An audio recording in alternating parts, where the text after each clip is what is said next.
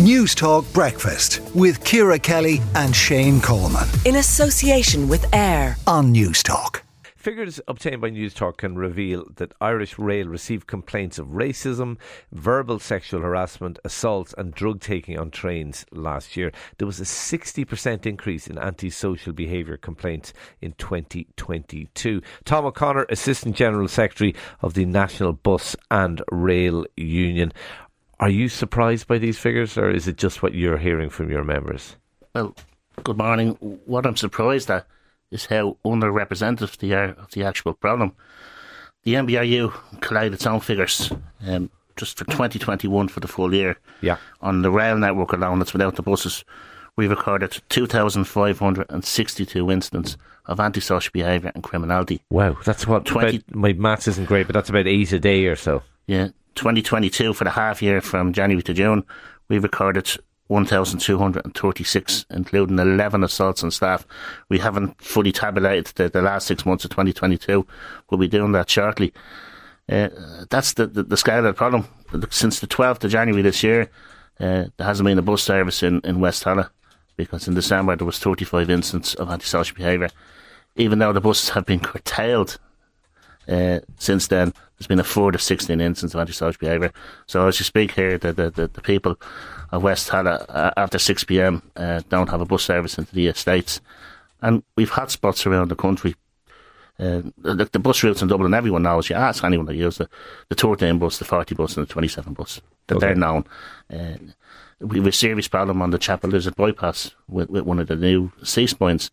In October there around Halloween, there was 14 buses smashed. These are buses driving on the bypass at speed. We had a serious incident the other night where the missile came through the window. The driver was covered in shards of glass. Only by the grace of God, if 2 inches higher, we could have had a catastrophic event. Horrendous. Yeah, horrendous. What needs to be done about this? What can be done?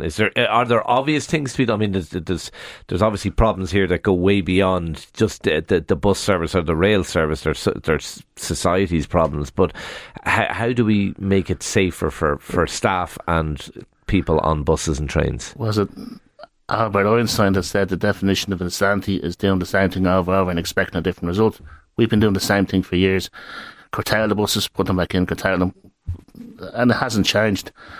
The NBRU have been calling for a dedicated and fully funded transport police for a number of years now, and we believe it's a necessity. If they're going to provide public transport, and you want to, Eamon Ryan has ambitious targets to switch people from private cars onto public transport, people aren't going to switch if it's not safe. Yeah, I saw 2 security guards on the Dublin-Cork train last week, and I nearly fell out of my seat because I think it's the first time I've ever seen them on a train. But even the problem with private security is they don't have the powers of caution, detention and arrest. Yeah. There's only one force in the land, it's on Garda Síochána. And we're fully supportive of our colleagues at the GRA and the AGSI. I mean, that they have certain requirements that we met, but we want the funding made available, a dedicated and permanent. Any prospect of it happening? Well, there's a lot of noise coming from the politicians, but there's also a lot of flack. Like there's over 100,000 people in West Tallaght. I mean, the politicians up there must be getting it now, and in the other areas, because our members are tired. They're tired of going to work and suffering racial abuse, sexual innuendo, violence, drug taking. You know, and there's an apathy. Like the smoking of the drugs and the drink taking, it's become normalised. They don't even report that now because sure. That's the point. Yeah. Okay, we'll leave it there. It's totally unacceptable. Your members have to go through that. Tom O'Connor, Assistant General Secretary of the NBRU, thank you for coming into News Talk Breakfast this morning.